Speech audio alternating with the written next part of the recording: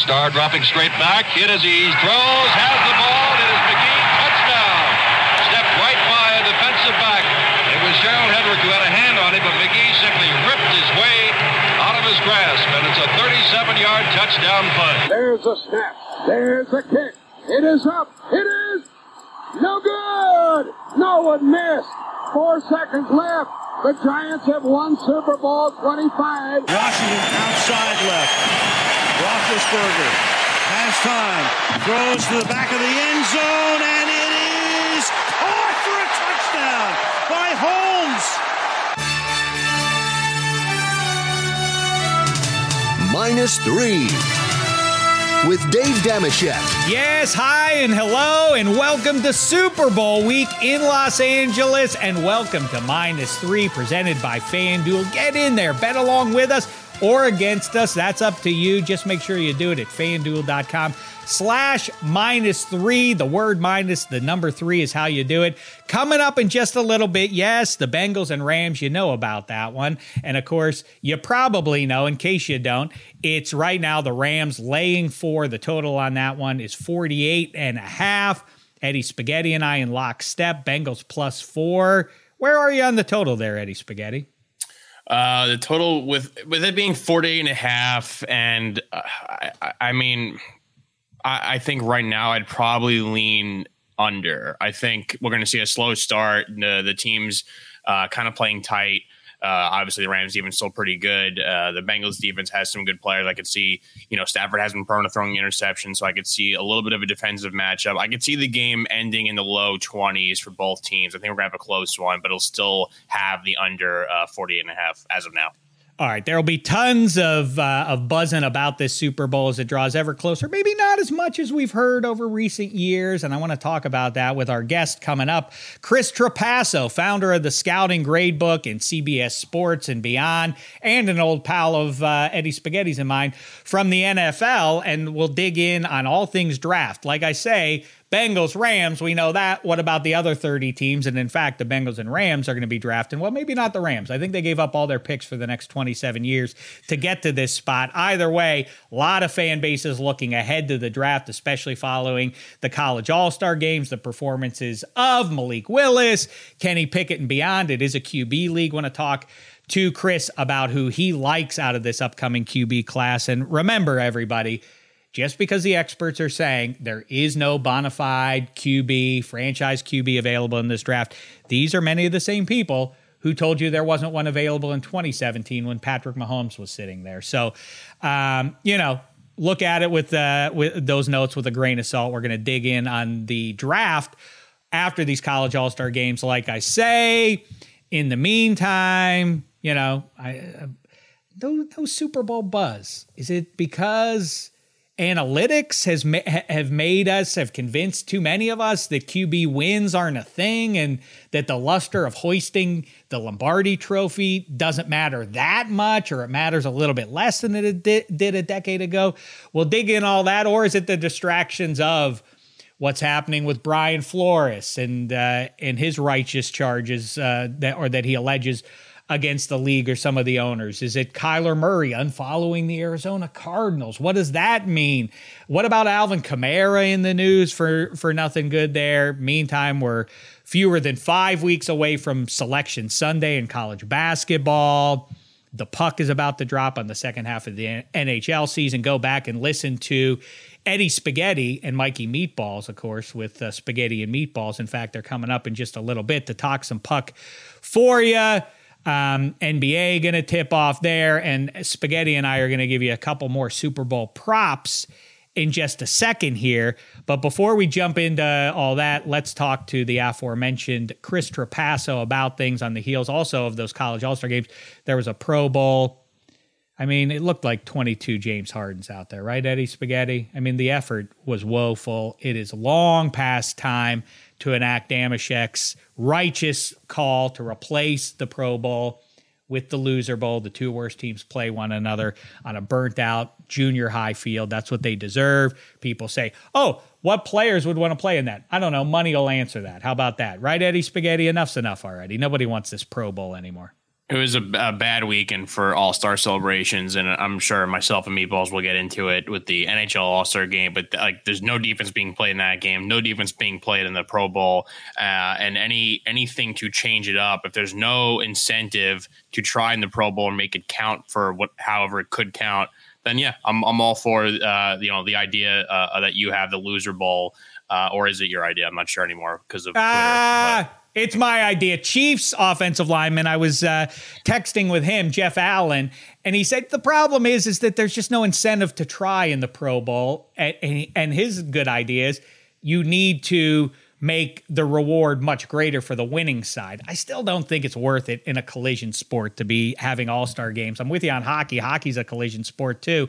Why lay it out there like that and potentially risk injury? Baseball and basketball are different, but with on the other side of the Super Bowl, we have the NBA All-Star game. My great idea for that one is, in another silly defenseless game, let's replace the 5-on-5 with 1-on-1. Everybody will love it. We have one 6'10" and over division, one 6'9" and under division. Everybody will eat it up. The All-Star game in basketball, at least, will be fixed for that. But we'll have time to talk about all that stuff in a little bit. Like I say, we have some prop bets for you in a second coming up, and some puck talk for you. But right now, let's get to Chris Trapasso after we remind you it all comes down to this: 56 LVI. Celebrate it. FanDuel Sportsbook. They're ready to hook you up. All customers, not new customers. I said all customers with a risk-free same game parlay. Cousin Sal has one up there for you already at FanDuel.com. Do it however you want. All elements of the biggest game out there. New and existing customers, any same game parlay of 3 legs or more on the Super Bowl. And if you don't win, FanDuel's going to refund you anyhow. Same game parlays, if you aren't familiar somehow, they combine multiple bets from the same game into one wager for bigger payouts. Build your parlay your way with spreads, money lines, totals, Super Bowl props, and more. Spaghetti and I already told you we're on the Bengals plus the 4. There's one. Figure out the other 2. Cooper Kupp receiving yards, Joe Mixon rushing yards. Those are a couple of examples for you of prop bets. You can involve them all. Do it at FanDuel Sportsbook, the market leader, of course, #1 sportsbook, just because of fun bets like this, fast payouts, all the rest of it. And most importantly, make sure you're doing it. FanDuel.com/-3, the word minus the number 3, and we'll see you in the winner circle, or maybe we won't. Real quick, let's work in a quick break here.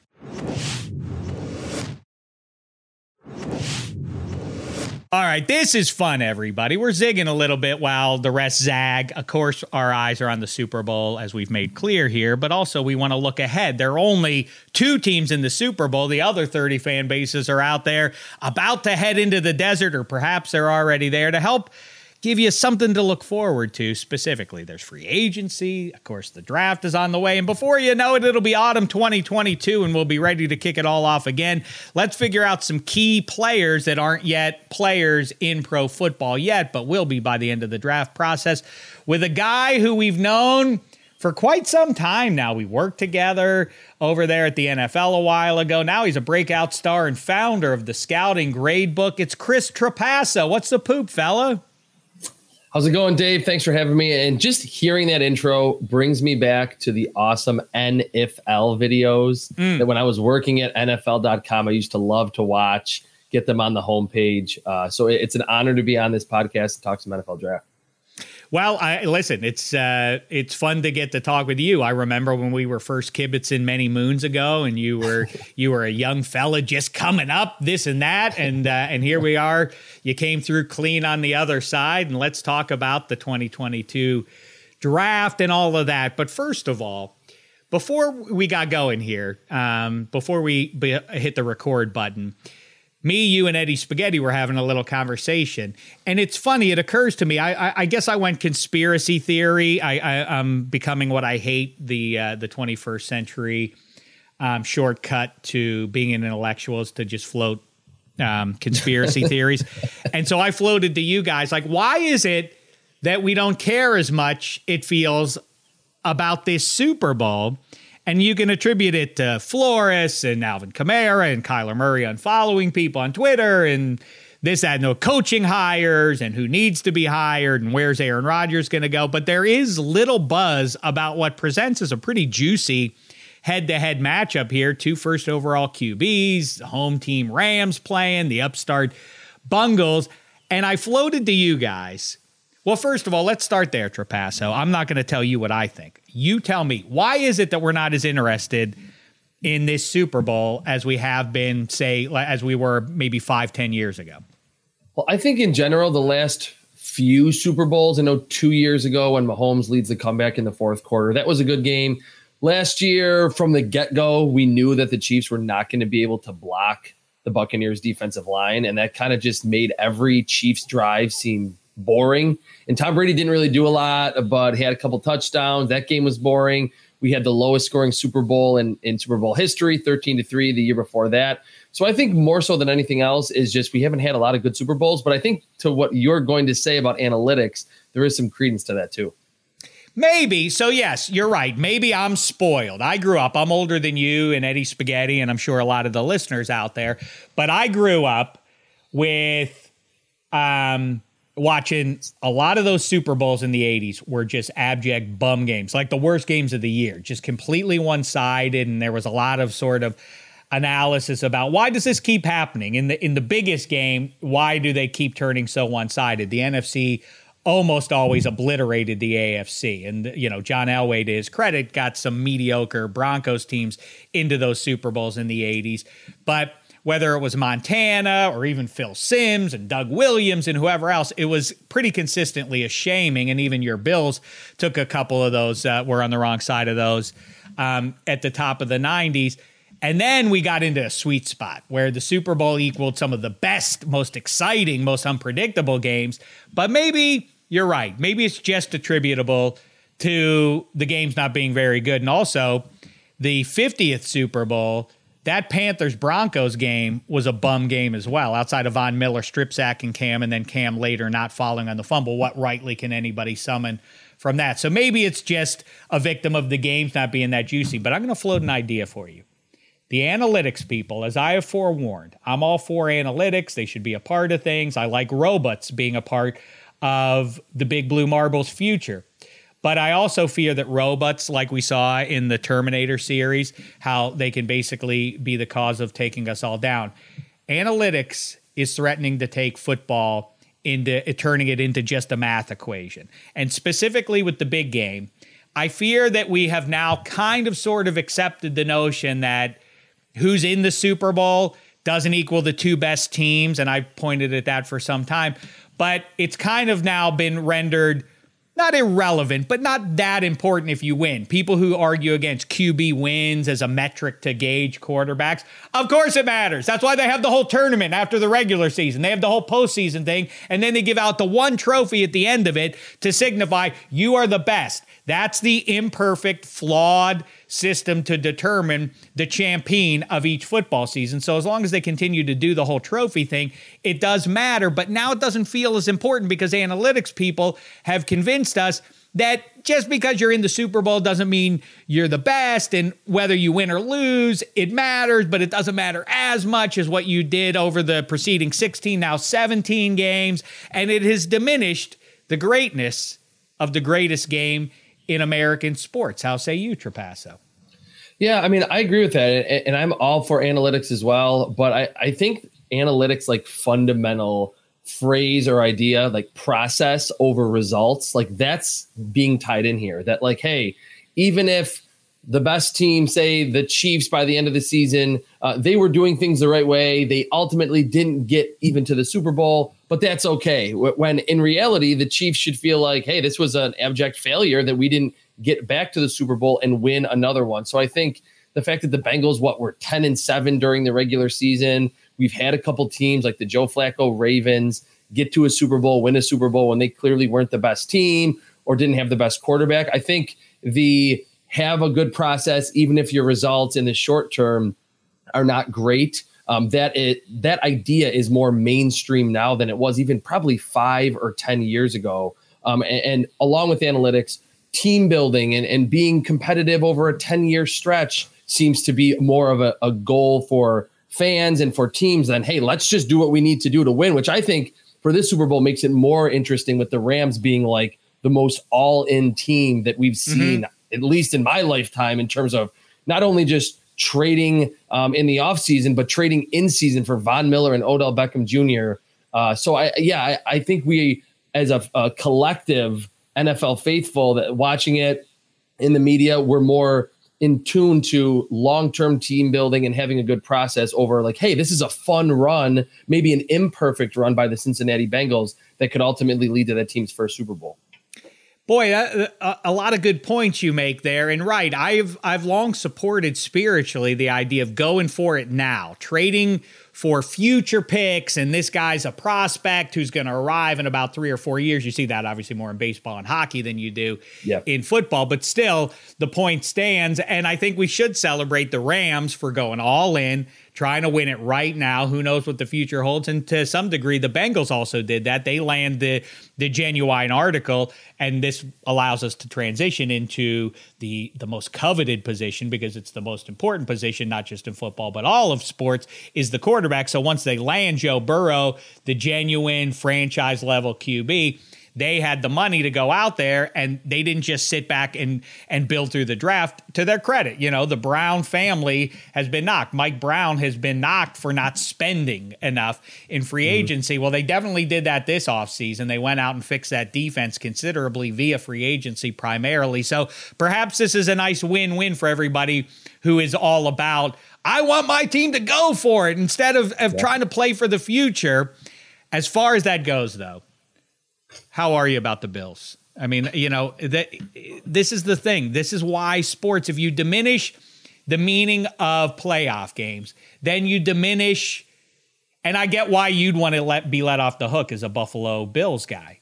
But you want to feel like, yeah, but we'll get them next year. And we still have Josh Allen. We still have a good roster. But you're never going to be back in that spot. You're never going to be up in Arrowhead on the Chiefs with 13 seconds to go. That's a moment you may get back to. You might get closer. You might even get to the top of the mountain, but there's no guarantee you will. And that's what makes it so fun, but such a gut punch. But how are you doing emotionally and otherwise right now? I'm doing good emotionally. My dad, who has had season tickets for the Bills since the 70s, since the Ralph Wilson, or formerly known as Ralph Wilson Stadium, opened in 72, 73, it's taken him a while. We were actually out in Buffalo getting pizza last Sunday. I was trying not to think about the AFC title game for my dad's sake.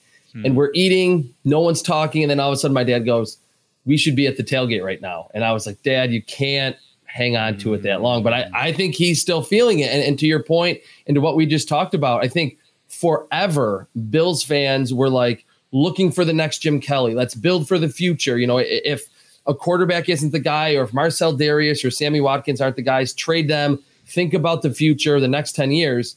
Now that Josh Allen is here, I think I've seen it. My friends, my dad, my uncles, they're like, no, now trade for Donnell Hunter. Try to get whoever you can get to win a Super Bowl. And to your point, there have been a lot of people I've talked to over the last 2 weeks that are like, yeah, I don't know. I can't say for sure if the Bills will get back in such a good situation as being 13 seconds away from hosting an AFC title game with a relatively young quarterback in Josh Allen. So I think I've witnessed it myself, that I've always been thinking toward the next 10 years for the Bills. But now it's like, hey, you never know what's going to happen, what injuries are going to be there. That it's more of a instant gratification society today, obviously. And when you can have a chance to maybe go from just winning your division to winning a Super Bowl, I think it's smarter for teams to ultimately do that. And the Rams maybe have kind of shown this new blueprint where we won't always get GM saying, oh, we're going to build through the draft and we're not going to spend money in free agency. Even if the Rams don't win, maybe there's a bad bounce here, they miss a field goal, they lose. Teams should be looking at them and saying, hey, they went for it and added established stars to their roster, and we're right there with the chance to take home the Vince Lombardi trophy. I love that. That's exactly right. And by the way, this all kind of ties back to a conversation Sal brought up on Extra Points last week. He asked, when was it over the last 55 years? When was it toughest? What era or mini era within the 55, now 56 years of Super Bowl? And was the toughest to get through to win the whole thing. And you can say 17th game and more good quarterbacks and, variation in scheme and all that kind of stuff. I think it was, I know it's an extended window, but 71-95, 24 out of 25 Super Bowls are won by just 7 teams because it was a caste system. There was no free agency. So if you drafted well, you were in good shape for the next decade because those guys weren't going anywhere unless you let them go somewhere. And there weren't a ton of trades or anything else. So you were kind of locked in. If you were one of those 7 teams, if you were one of the halves, one of the juggernauts, well, then you had a decent chance of winning it perennially. If you were on the outside of that, though, you had essentially 0% chance. To your point, at least Flacco, Nick Foles, Brad Johnson, there are a couple of exceptions out there. Jimmy G almost. There are a couple of exceptions that kind of prove the rule. But last thing before we look ahead to 2022, Josh Allen, do you imagine that, or are you in line? Were you a GM or the head coach or otherwise of the Bills? Despite the results you saw in Arrowhead and throughout the season, do you say to Josh Allen, that's it with the running around stuff? We just can't continue to expose you to that because we want to have an extended run with you under center here. And we see Cam Newton. We see Ben Roethlisberger. They broke down a little bit sooner than some of the other guys who kept themselves clean over the course of their careers. Do you think that they try to flip that switch and turn things over to another running back? I mean, Singletary, Moss, mediocre at best this past season. How say you with the future sort of philosophy of how you handle your franchise QB? Yeah, that's a great question. I think they will try to dial it back a little bit. And just to bring back one more point from that last question, that's another reason why you got to kind of go all in, because the Bills will probably never have that much of a dynamic running and passing threat in Josh Allen being 25 years old with 25-year legs as they just had in that divisional round game against the Chiefs. So, yeah, I think they'll try to dial it back a little bit. And certainly that won't mean that he can't get outside the pocket and extend plays and then throw the football down the field where he's very dangerous.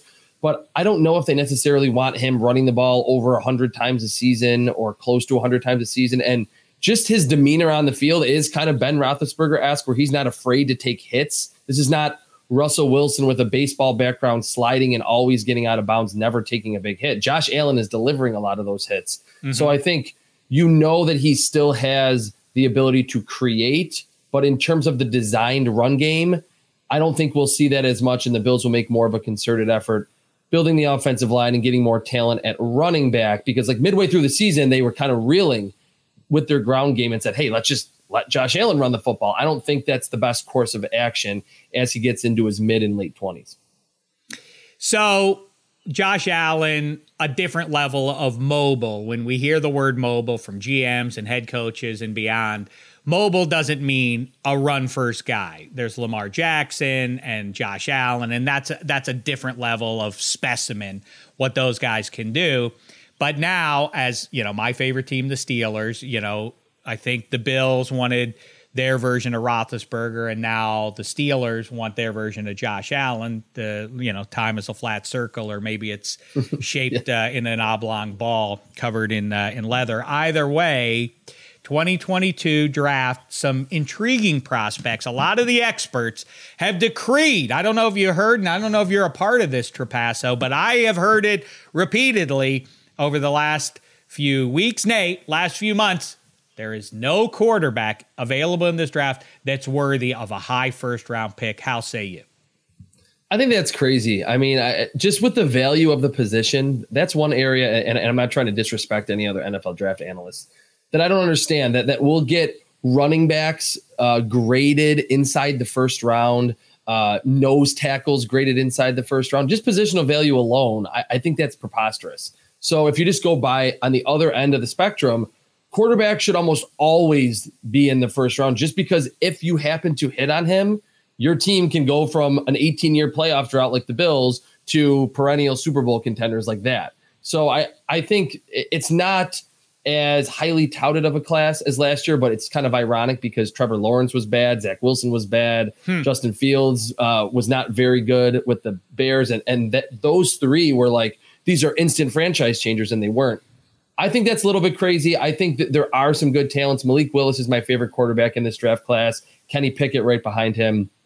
And the one point that I'll make on this to kind of wrap it up, regardless of which quarterback you like, we all understand now that situation matters. You listen to a podcast, you read an article about quarterbacks transitioning to the NFL, you will see or hear, oh, well, the situation matters. And the Jets failed Sam Darnold and the Giants have failed Daniel Jones.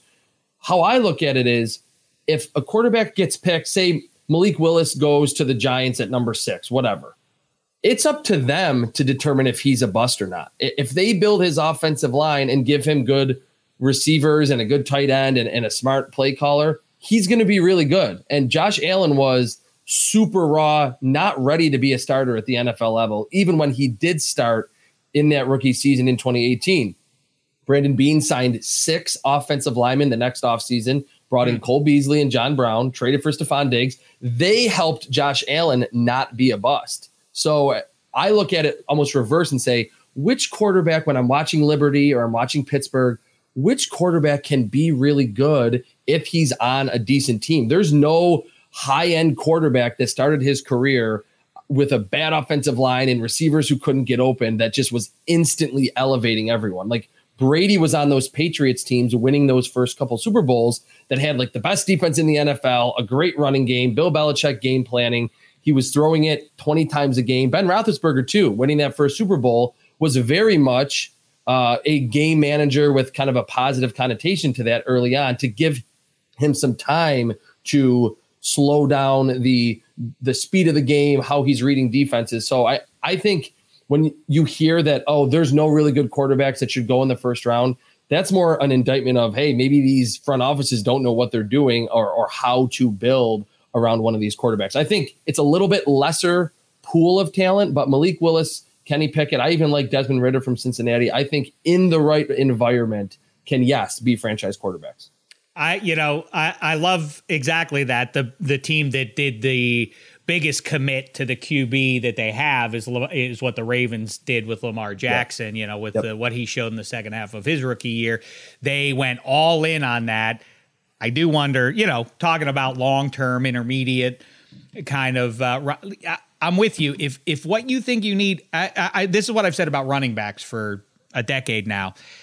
You have to adjust your eye or adjust your expectation. The idea that your running back is a bust if he doesn't make it 12 good years in the league is being overly optimistic. If you get 5 years, I know it's cruel and nihilistic with that young guy's future, but if you get 4 or 5 good years, it feels to me, again, maybe cruel on the human level, but I do think that the guys who identify where the game is like, yeah, we're gonna run this guy 300 times a game and shame the devil. We don't expect him to be out there at 31. Like Adrian Peterson and Frank Gore are unicorns at this point, but that's not our concern. We're going to pay this guy. He's going to be a rich guy by the time we're done. But the idea of a second contract is where things get dicey. But okay, so let's talk about some of these names. And I think you're right. I do have to just revisit here, and it's not calling anyone in particular out, but I do say, caveat emptor, when you're listening to the draft experts, and some of them are I'm directly pals with, you included, I'm not trying to diminish anyone for being wrong about an individual name or about entire draft classes or otherwise. But let's keep in mind that when people tell you there's not a high end, a real difference maker in this draft, these are some of the same people who said in 2017 that there were no franchise level QBs. And that class, Mitch Trubisky was the most highly touted of that. He's a backup. We'll see where he lands this offseason. And behind him, Deshaun Watson and Patrick Mahomes. So again, the bottom line is, I guess people are cavalier or glib and they say no one knows anything, but it is still at best a 60-40 proposition you're going into. And your point is it's worth that roll of the dice because the payout is much greater. It's like being at the dice table, at least bet where the payout is greater is what I glean from what you're saying to us. And of course, 2018, Bake goes 1, Darnold goes 2, Josh Allen squeezes in there. Then there's Josh Rosen and there's Lamar Jackson. So the overall first round picks only 2 of 5 at this point have hit, and it was 2 guys who people had a lot of questions about. Lamar Jackson, that's a fun what if, by the way. You want to do NFL. Where else can you slot Lamar Jackson? The correct answer is the Jacksonville Jaguars. They should have not believed what they saw in that postseason with Blake Bortles. They should have taken Lamar Jackson. Instead, they took Taven Bryan. Go ahead and do the calculation on where that Jags team would be had they done that instead of taking the illustrious. See, now I'm making fun of poor Taven Bryan. He didn't do anything to anybody. Well, that's kind of the problem for their Jags. He didn't do anything to anybody. But okay. So we can grade out the last 5. I can go through and show you how wrong people were about a number of people who they really hyped. Deshaun Kaiser, by the way, I had on a lot of draft experts' boards ahead of Patrick Mahomes, again, because of the risk involved there. But let's go through them here. I know you're hip on Malik Willis. Spoiler alert, if you're drafting, let's say 20th, any chance Malik Willis is there by the time that pick rolls around? It feels like he probably won't be. Every year and beyond Baker Mayfield and Joe Burrow, who kind of ascended rapidly up to number 1 overall, Kyler Murray too in 2019. There's always like someone else that kind of rises up, like Daniel Jones in that 2019 draft class that right around this time, like pre-Super Bowl, right after, he could be a first-round pick. He goes 6 overall. Zach Wilson, he's got some fun film. He goes number 2 overall. I think eventually, regardless of how good the class is perceived to be or how deep it is, the quarterbacks get pushed up, and Malik Willis has that skill set of improviser with a big arm that needs a little bit of refinement. So, yes, you can maybe find a hyper accurate quarterback that's not going to move a lot. I mean, the Patriots had decent success with Mac Jones this season. I think he actually held them back a certain degree. But if you're looking for the next Justin Herbert or Josh Allen or Patrick Mahomes caliber talent, that's Malik Willis. And normally in the first round, and Shaq, you certainly know, following the NFL draft for a while, that usually the high-end talents get the guys picked, whether it is quarterback or another position,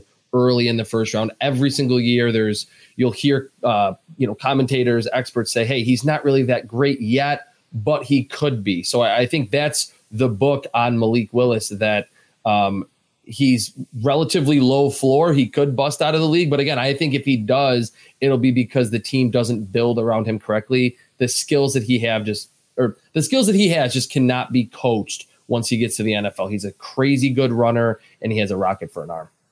Yeah, he does. And I've liked him. And I get the cynicism when he goes against high-end competition. But of course, you can explain that away if you want to. We'll get to small hands in a minute. What about small stature, though? Have people pulled off that a little bit? Russell Wilson, Drew Brees made it okay to take a guy who was 6 feet tall.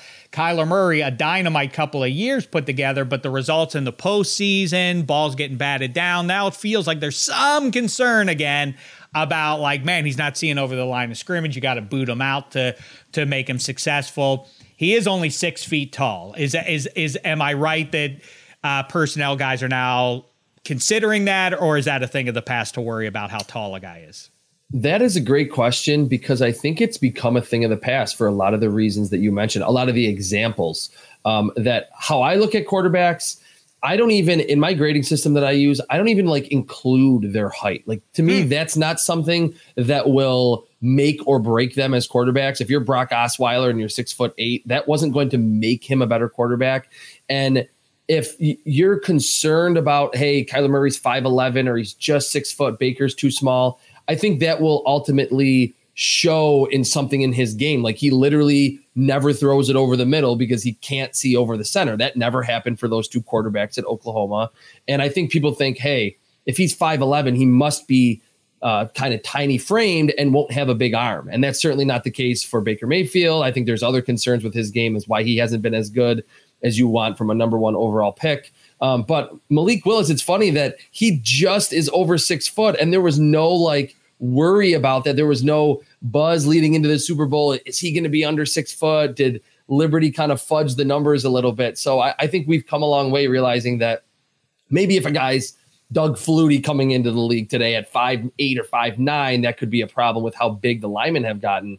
But unless it shows on film, hey, this 5'10" guy just doesn't have a strong arm and he really cannot see over his linemen, then as long as it doesn't show on film, then it's completely fine. And it's just funny to me that had this been 3 or 4 years ago, the height for Malik Willis just barely being over 6 foot. Sam Howell, too, from North Carolina. Right. Just over 6 foot at the Senior Bowl. No one really batted an eye at it. So I think we've come a long way in that regard. Okay. I'm with you on Malik Willis largely, and for many of the reasons you just said. Realistically now, see, I think what makes this offseason, and the last few have been super intriguing, really, since Peyton Manning goes into free agency and starts, it kind of opens up the possibilities of the rules that everybody abides by. You can't draft a quarterback. It's same as that. Can't draft a quarterback who's under 6 feet like that or 6 feet tall. That just would never work. Then Russell Wilson comes along and Drew Brees and so on. And then that goes out the window. You could never try to run some sort of option style offense. The guys are too fast for that to work at the NFL level. Well, then teams do it. And then that goes out the window. As far as that goes, like Cliff Kingsbury coming in, replacing Josh Rosen. Maybe Cliff Kingsbury won't be a long tenured guy, but he'll always resonate in pro football lore because he oversaw the Cardinals going like, yeah, I know we took that other guy first last year, but we're moving on from him already. That just was, you just couldn't do that. Like, why? You can't move 1 year later. You can't. Yeah, you can. They did it and it's worked out and they're not up against it for any other, yeah, but you would set your team back in terms of drafting for the next several years by doing that. Not really. They made the playoffs. They were in line to get the number one, to be the number one seed in the mighty NFC this past season. So do you think a team like the Giants at this point moves off of Danny Dimes? Is it conceivable to you that the Giants, Eddie Spaghetti's team, might do something like the other possibility would be that I floated? Do you think the Giants are in touch with the Seahawks and saying, well, we know Russ would love to be a Giant. How about we give you Danny Dimes and a first? Do you think something like that is possible? Do you think the Giants are like, well, we have the luxury of 2 high firsts. Let's burn one on this kid here, even though we still have Danny Dimes in the locker room?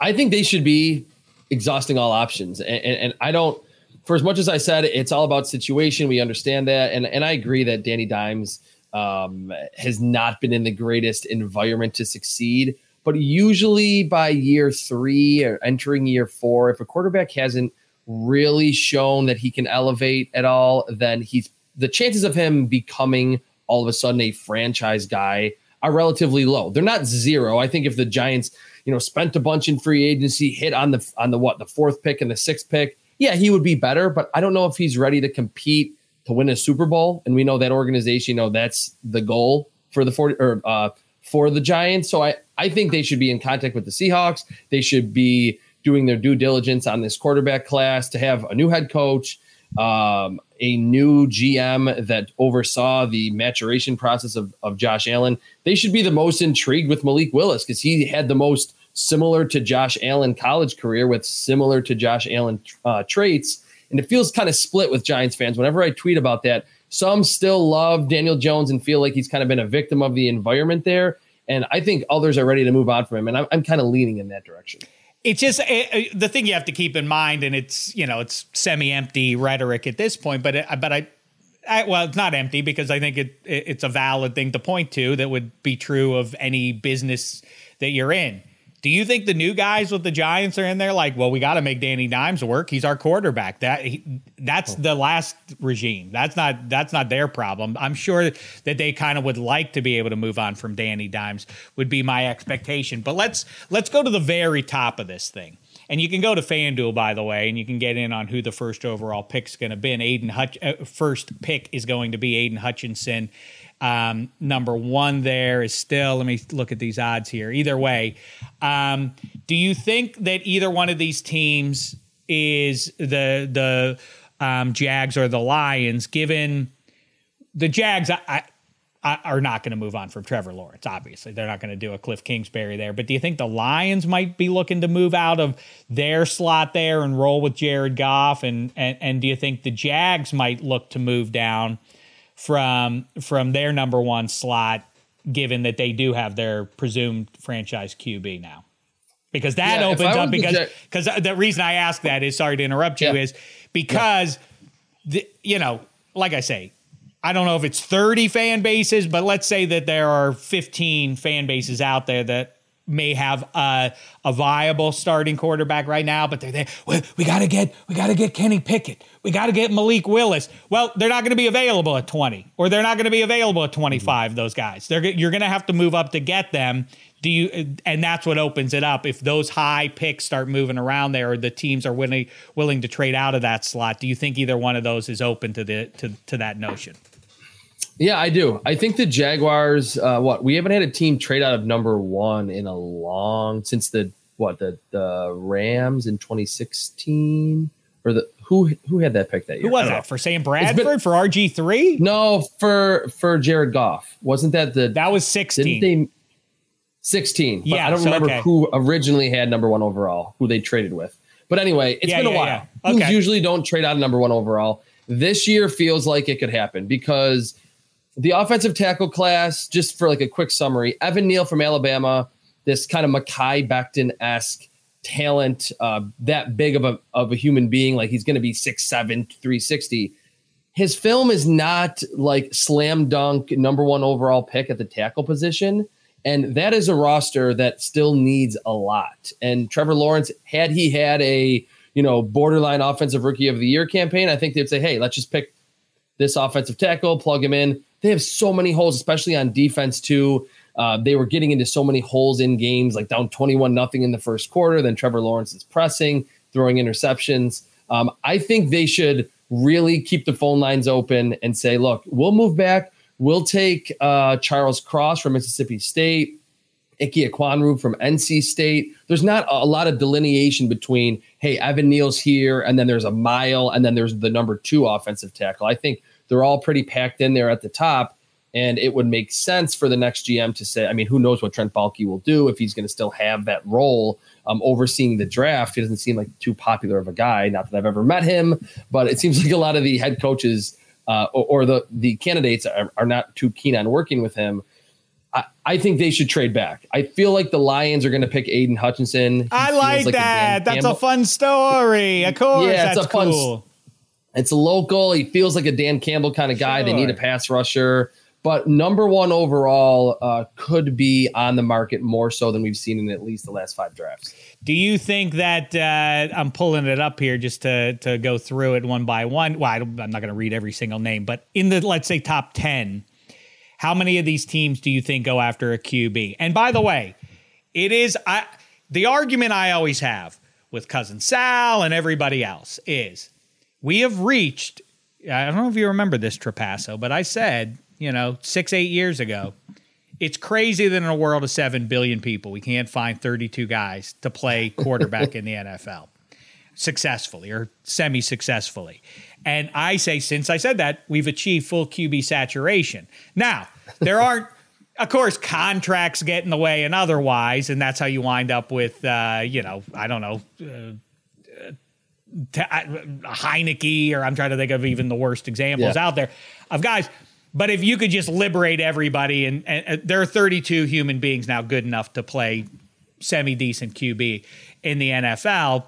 But I still think because it's sports' most important position, people move heaven and earth to try and get not just a guy who's pretty good, but the real difference-making kind of a guy that you see in Josh Allen and Joe Burrow on down. How many of these teams do you think go out of their way? We know Jacksonville, maybe Detroit would make a move to do that. You have the Texans out there. Who knows what's going to be with Watson? And the Jets are like the Giants, the Panthers.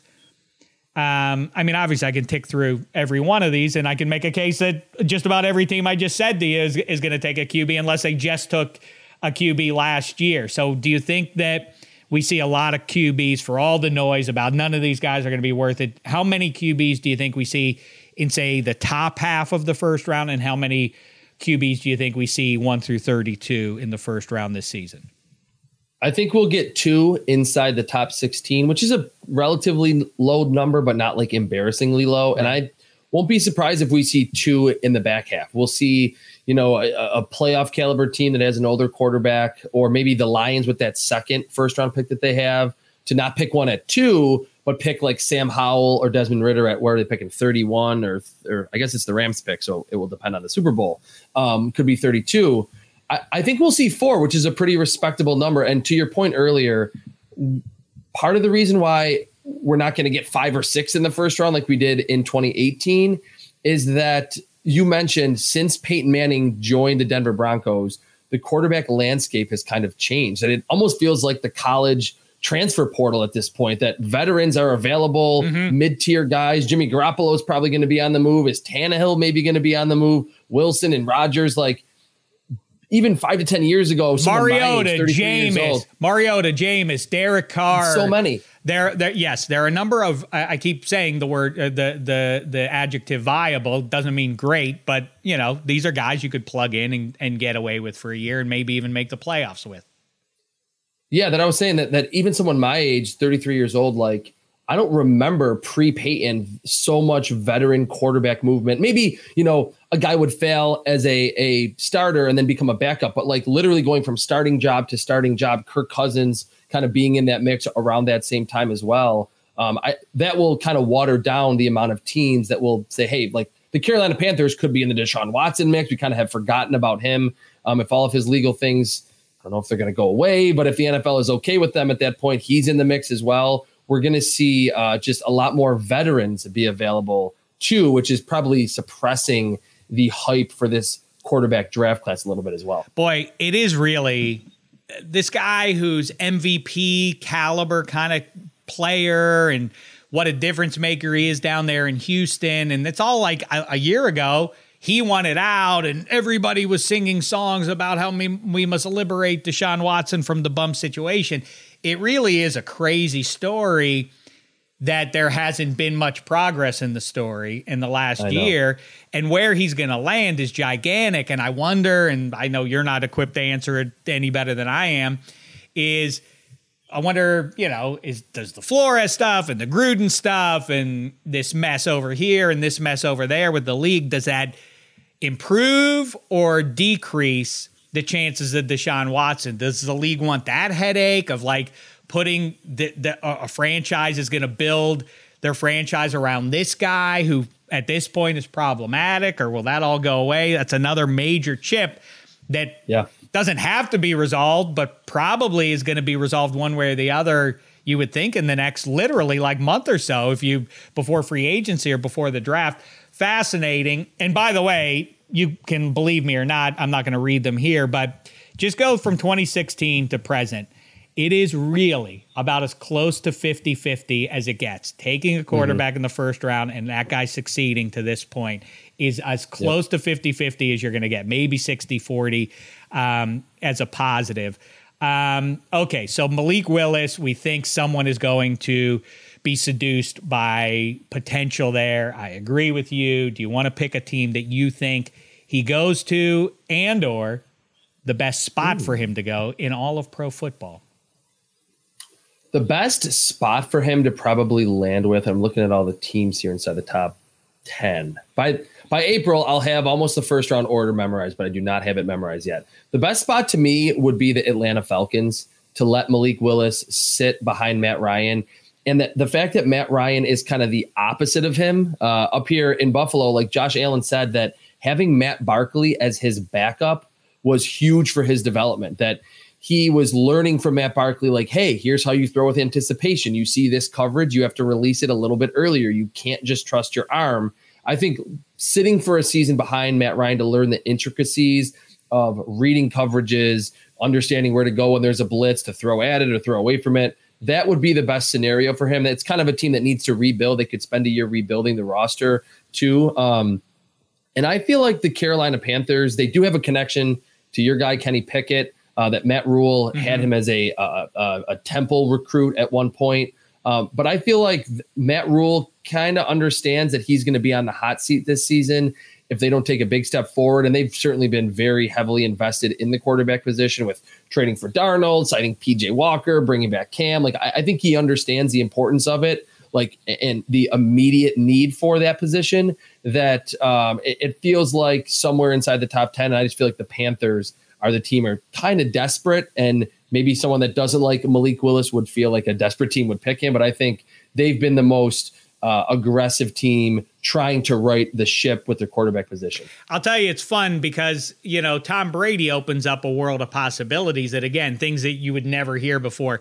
3 years ago, if I would have told you 4 years ago, yeah, Tom Brady's going to leave the Patriots, that would have been the jaw dropper enough. But that he would go to the Tampa Bay Buccaneers is where you would draw the line. Like, all right, now you've gone too far. But if you're Aaron Rodgers or Russell Wilson and the goal is to win Super Bowls, the Sierra factor that, she supposedly covets New York for her own career. I don't know how valid that is. But let's say it is. If you're Aaron Rodgers and the goal is winning the Super Bowl, not anything else, then Carolina makes a ton of sense as far as I'm concerned. You're loaded up with skill position guys. You have an interesting defense, and you don't want to go to the AFC. There are too many good quarterbacks. You definitely don't want to go to the AFC West. You don't want to go into division with Mahomes and Herbert for the next season. So those possibilities exist if the QB is open to them, and those big name guys are interesting. But I do like the Malik Willis connection. That makes a lot of sense. SEC country, all that kind of stuff for Willis. Now let's talk about Mr. Small Hands, Kenny Pickett. Start there. How valid is it in 2022 to worry about the size of a guy's hands if he's going to be a quarterback for your pro football team? I worry about it more than a quarterback's height, but it's still extremely low on the list. And it's kind of to what I said about the size and the arm strength thing earlier, that if it was clearly a concern that Kenny Pickett fumbled the ball 50 times in college, or whenever there was a crappy weather game, he looked like a shell of himself when it was a nice day in Pittsburgh, and then yes, it would be a monstrous concern, probably kick him out of the first round. I didn't necessarily notice that in watching Kenny Pickett's film. I like the fact that he was super experienced, so he's seen every different coverage. He's played in different environments, hot, cold, rain, snow, whatever, won some big games early in his career. You probably remember that upset over Miami when I think he was a freshman late in the season, bad weather game, and he looked like a future NFL player in that game.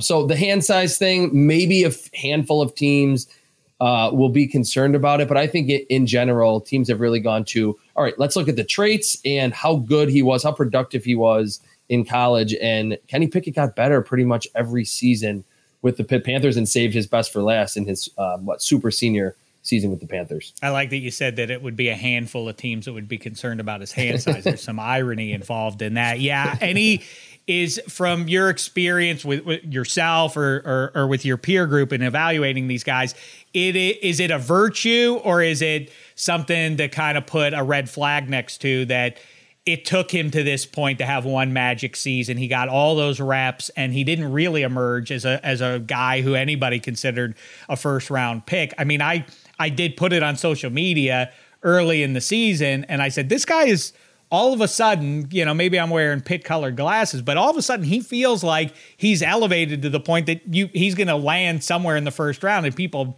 mostly laughed at me. Now he's certainly going to be a first-round pick.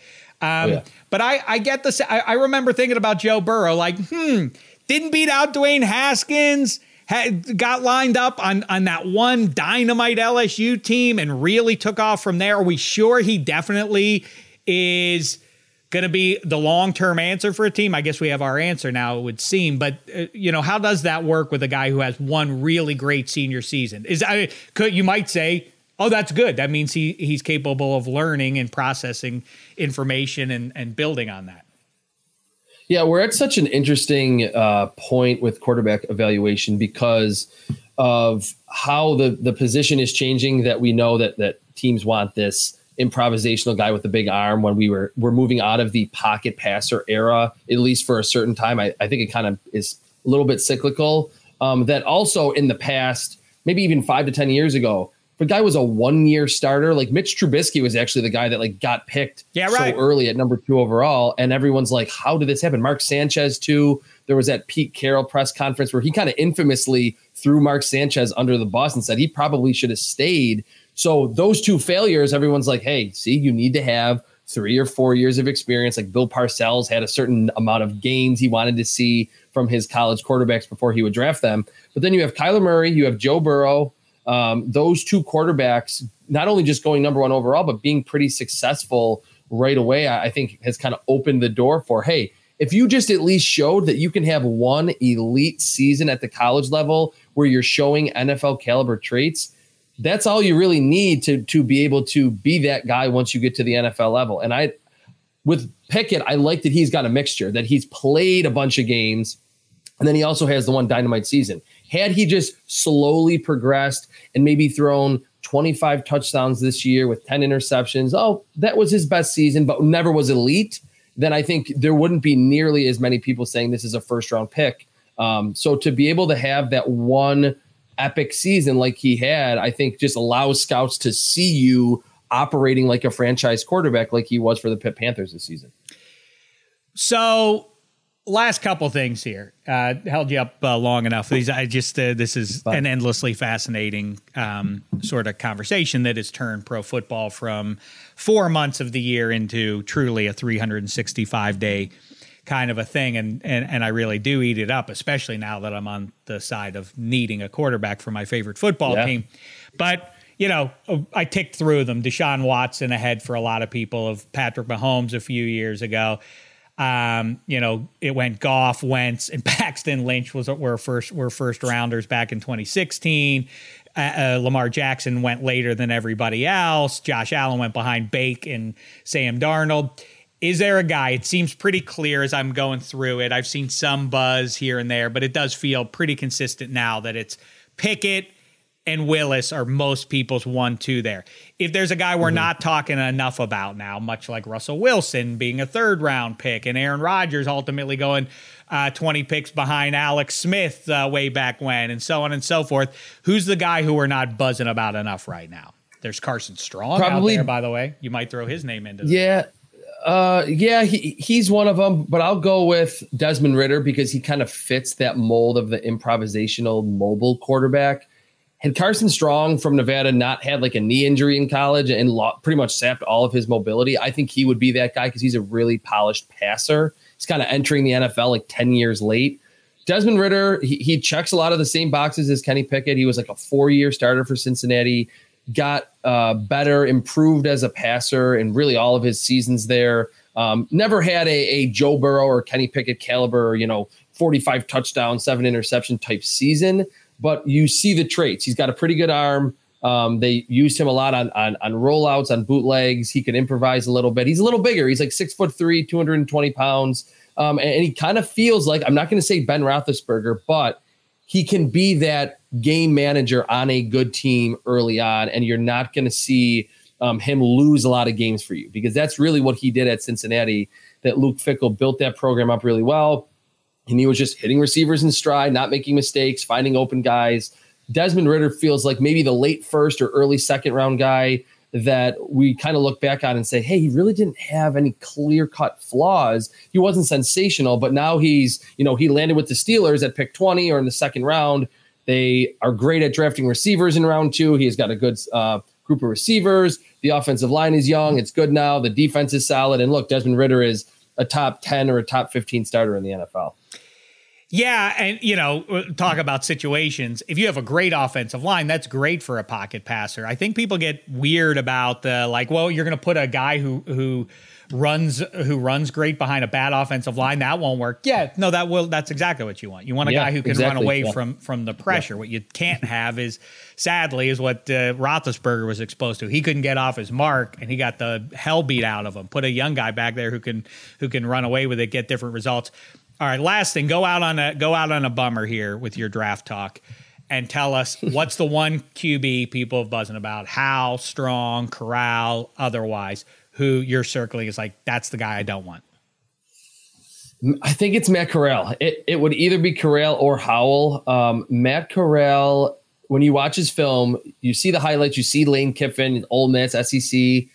You're expecting to see this highlight reel film, but it's really not. I think his ball placement, his accuracy just on wide open throws from inside the pocket is not really that great. I don't think it's first round caliber. And We are seeing more RPOs. They'll probably bring it up 50 times in the Super Bowl. That's coming into the NFL. More teams are using it more frequently, but almost strictly what Matt Corral did at Ole Miss was run an RPO. It was an RPO slant or a post or a deep ball. In terms of reading the defense, scanning that you still need to do once you get to the NFL and you're playing on Sundays, I think he's a little bit behind in that regard. He is pretty athletic. I think he tries to run a little bit too much, and he's not to that Lamar Jackson or Josh Allen caliber where it's going to be a real weapon for his game. So I just think there's a lot more polish to his game that's needed, and he's being elevated because of the SEC, because of his time with Lane Kiffin and the numbers that he put up in that conference. Interesting. See, you could talk me into him real easy. I would not push back too hard because he was with Lane Kiffin, that he's somehow better mentally prepared to make the jump to a more complex world in pro football. All right. I could ask you who you're, well, you know what? I'm legally required. You got to give me your pick for the Super Bowl. Go ahead. Yeah. I'm going to go with the Cincinnati Bengals. I think there's not only something about Joe Burrow just in those clutch moments. He got away from some pressure in that fourth quarter against the Chiefs, made some big plays. But what's not being talked about enough is, like you mentioned at the outset of this, the job that their scouting or that their front office, their scouting staff did in free agency with signing Eli Apple. Like, Eli Apple was making plays for them. Chidobe Awuzie from the Dallas Cowboys has been fantastic for them. Von Bell, the safety from the Saints, like, they have guys who can really cover. Trey Hendrickson, a lot of people were scratching their heads like, why did they sign him when they could have just re-signed their own guy, Carl Lawson? And obviously we never got to see Carl Lawson this season because he got injured.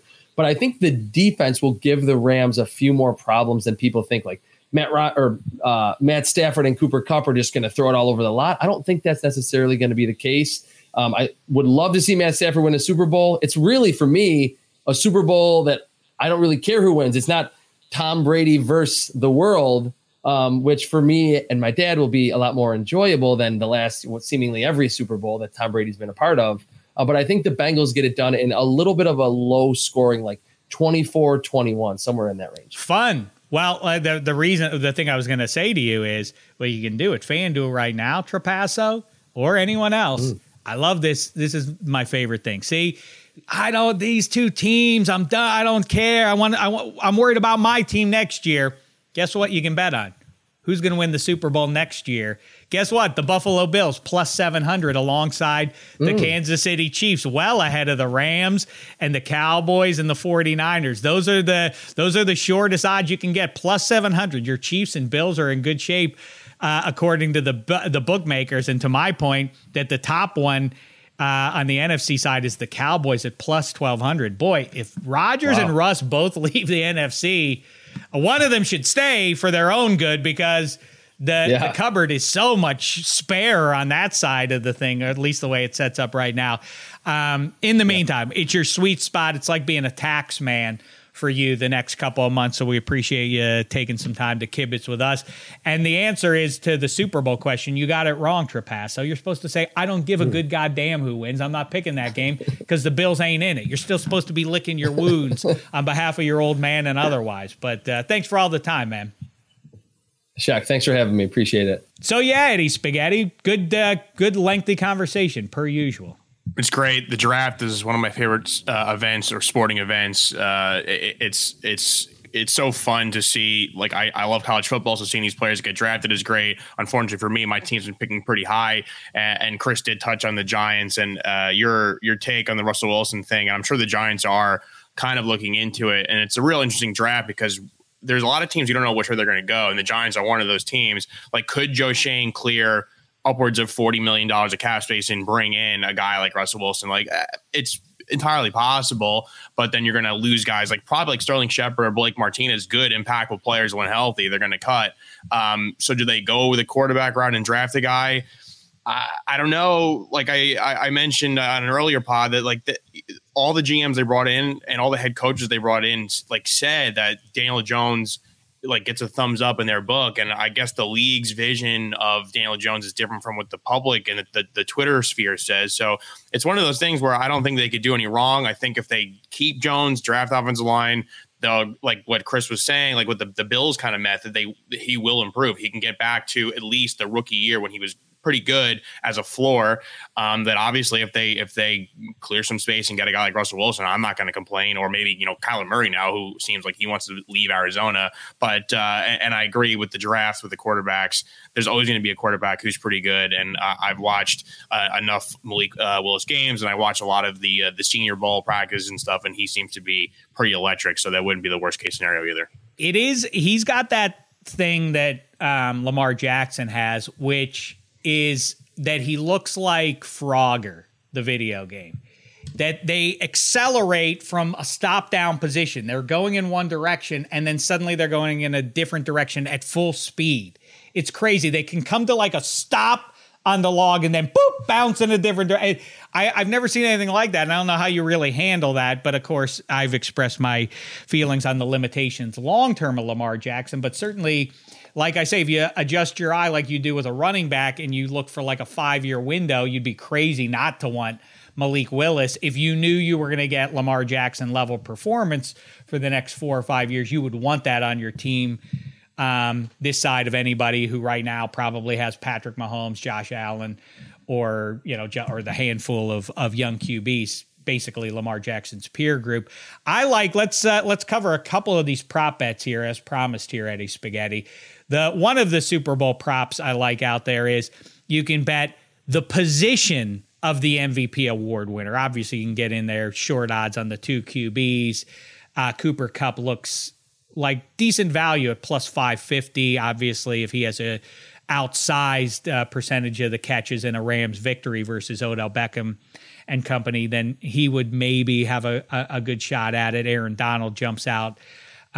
This could be the signature game of a guy who's going to go down in history as the greatest defensive player of all time. You can get him at plus 1,600 as your MVP. And against that offensive line, is it impossible? Like, I could see him getting 4 sacks, and if they win and it's not a high scoring game, like you said earlier, maybe there's a path there. Anyway, you can bet that, but I like the broader position of the MVP award winner. And to the point, quarterback ain't worth it at minus 300 to bet that, but wide receiver is plus the 300. So now that gives you Jamar Chase and Cooper Kupp and Odell Beckham. And then if you throw a little something also on any defensive player at plus 870, I think you have something to root for the 4 hours of Super Bowl Sunday. And also, don't forget, pair that up with my my safety bet at plus 960. That's a fun one that will be alive for you for the entirety of that game. Any props that jump out at you there, Eddie Spaghetti? Well, I could see in this game, and I think I said this on Waiver Wire with Jen, and we both agreed on this. I feel like if the Bengals win the game, Joe Burrow is going to get the MVP because just of how insane his playoff run's been. Like, I think I actually made the reference. It's almost like the Conn Smythe.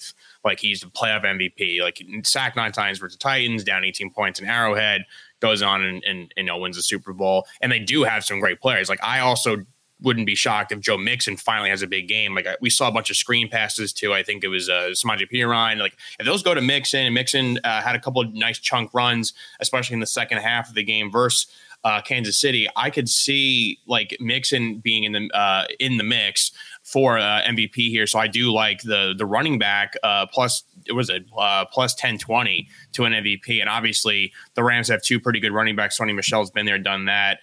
Cam Akers now, as each week goes by, he's only going to get healthier because obviously he missed a chunk of time with his injury. Wide receiver as well, plus 300, like you said, is good. And if you look in the history of who wins Super Bowl MVP, every couple years you see a defensive player come up there and win it. Von Miller has one in the past. He's back in this game, and they have Aaron Donald, and there are still a few guys. Jalen Ramsey, he has a couple interceptions. Maybe he gets a pick 6. Like, there are definitely enough guys there that could win the MVP there. Other props I like, I was looking at like to score like just touchdown scorers, and the only guys with like Cooper Kupp is minus 190, Cam Akers is minus 120. Everyone else in that game is plus money. Jamar Chase plus money, Joe Mixon plus money, Odell Beckham plus money, Higgins, Boyd, Sony Michel plus money. Those are all players who I think are going to score touchdowns. I could see a game where both running backs on the Rams and Mixon scores. I think Odell Beckham is going to be heavily involved. He seems to be a big part of the game plan. I don't see Cooper Kupp destroying the Bengals. Like, I think the Bengals have 2 weeks to prepare. They know to stop Cooper Kupp. So to wrap up this long-winded thing, there's a lot of guys I think could score touchdowns. Even if it's a low-scoring game, I think there's a lot of guys that could score touchdowns who are going to get the ball. And with MVP, I think the running back receiver is definitely the way to go to bet on the position.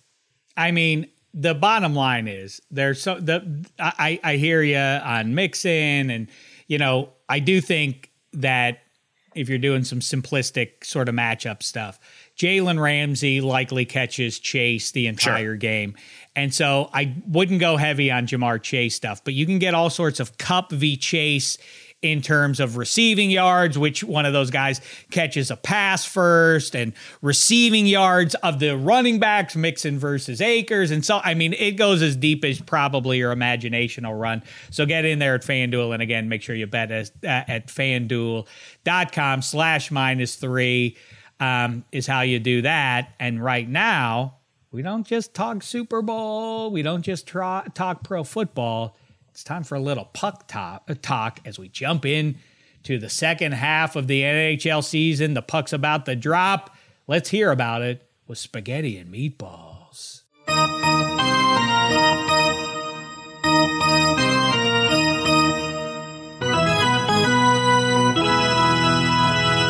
Folks, we're back. Spaghetti and Meatballs here. I'm Eddie Spaghetti with Mikey Meatballs. We're here recording after All-Star Weekend, a fantastic weekend in Vegas. I know me and Meatballs watched every single minute of this All-Star Weekend, skills competition, all the fun stuff, and the game. No kidding. We talked about a little bit before the All-Star break and said that there's just some weird stuff that we're not fully on board with. The Metro Division did win. They won the first game, beating the Pacific 6-4. Then they beat the Central 5-3. Claude Giroux was named MVP of the game. Meatballs, I know you probably feel the same way I do. Any thoughts on the All-Star game? How would you adjust it?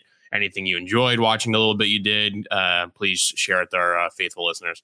All right. So I know he was dealing with a little bit of a knee injury, but Connor McDavid should participate in every event in the All-Star game because he's the best player in professional hockey, and I think that's the guy they need to showcase. And if the NHL wants to market this league, they need to showcase the best player. Very true. He might be the best player, across all 4 majors, respective to his sport. So I'm with you. That's my opinion on how to fix it.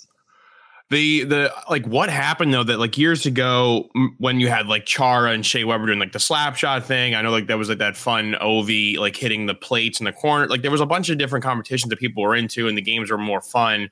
I mean, I don't know if it's a thing now where people just have so much TV and movie access at any time, all these streaming services, that nobody wants to tune into appointment television. So I don't know if it's a case where there's just fatigue. I mean, do they make it interesting by making it mean something, like pull a Major League Baseball move?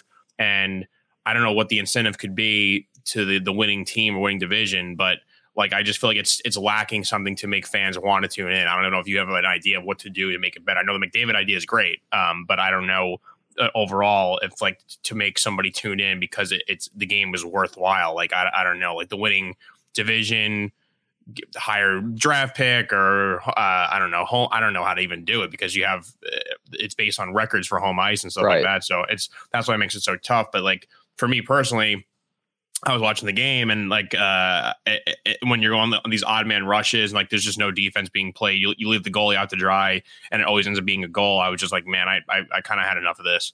Yeah, I think the All-Star game and these events are kind of made more for the kids, for the younger people. Sure. But I don't think they're tuning into it as much as, I might have when I was younger. So I don't know. You got to make it more accessible to, I guess, the younger generation and try to draw them in more. So how you do that, I don't know. But I don't know. Maybe you got to add more skills competition. You got to promote some of these younger guys better. Jack Hughes, I know he had a pretty insane goal, which they were highlighting a lot. But you need more of that, I guess. Who Jack Hughes the one stop and click type thing. Not Jack Hughes, Zegras, but Hughes also had is doing some cool stuff. The blindfold goal by Trevor Zegras was awesome, and Jack Hughes, you mentioned, who now was placed on the COVID list for the Devils, which is not good. And they have a relatively easier game versus Montreal, and we'll give our best bets out shortly. But yeah, and I'm sure the players in Vegas had a great time. I'm sure people who attended had a great time. I don't want to be too harsh on I love the NHL, but I just feel like for me as much we both do, and obviously we weren't really tuning in for every second because it just doesn't really have the juice that the regular fan would need to watch a game that matters. But moving on to hockey that counts, real hockey. Next year, 2023, January 1st, the Winter Classic has been announced to be in Boston and Fenway Park. Obviously, the Bruins will be hosting, and it seems like the speculation is pointing to the Pittsburgh Penguins to face them because obviously they're both part of that Fenway Sports group now. Mm-hmm. So the both teams would be playing each other there. Fenway Park, I know my college, Boston University, has played there. The Flyers played the Bruins there years back in 2010, I believe. A historic ballpark, and as a Yankee fan, as somebody from New York who is anti all things Boston but did go to school there, I do have a soft spot for Fenway Park, and I think it is it's an awesome venue. Despite it's just because I appreciate the oldness of it. Despite the seats being small and the concourses being narrow and the ceilings are low, it must be a special event there to see a hockey game. So, Meebles, I wanted to ask you, what is a place that you'd love to see a hockey game being played at? Well, just to go off like old baseball fields, I guess Wrigley Field would be. Yeah. Have they ever done that there? I went to one at Yankee Stadium years ago, which was great. I don't know. Maybe you figure out some sort of Field of Dreams type thing, like they did with. I know they tried it with Lake Tahoe, but maybe there's more of a Midwest event like they did in Iowa with baseball. Mm-hmm. Maybe NHL could steal something from there. Oh, the Red Wings played the Blackhawks there in 2009, the year before the Fenway Park game. So it was a while ago. I know they played a game at the Big House, like Yankee Stadium, like you mentioned. They had games there.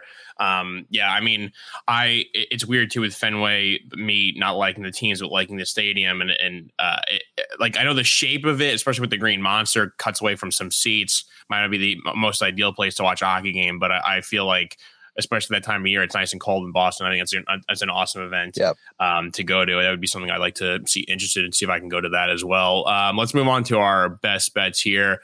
Hockey is returning. We have games today, but we'll give you some bets for either Tuesday or Wednesday. Meeples, I know you have a couple bets you liked, I believe, with the Columbus-Washington game, right?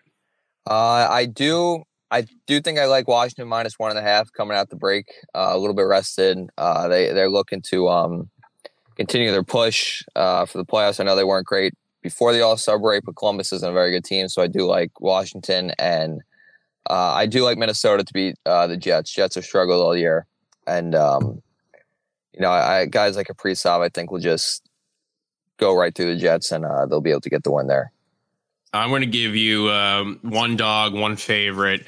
The Bruins on Tuesday are hosting the Pittsburgh Penguins. Should be a really good game. They are giving the goal and a half, plus 210 right now on FanDuel.com/-3 if you're placing that bet. I know the Penguins had a couple close games, overtime games. The Kings, the Red Wings, not great teams right before the break. So their play is up and down. And I think the Bruins are a good team, a complete team. And selfishly, I need the Penguins to start losing more games so the Rangers could kind of extend their lead. The other game I do like on Tuesday, the Oilers, which has been probably the number one most talked about team on this show.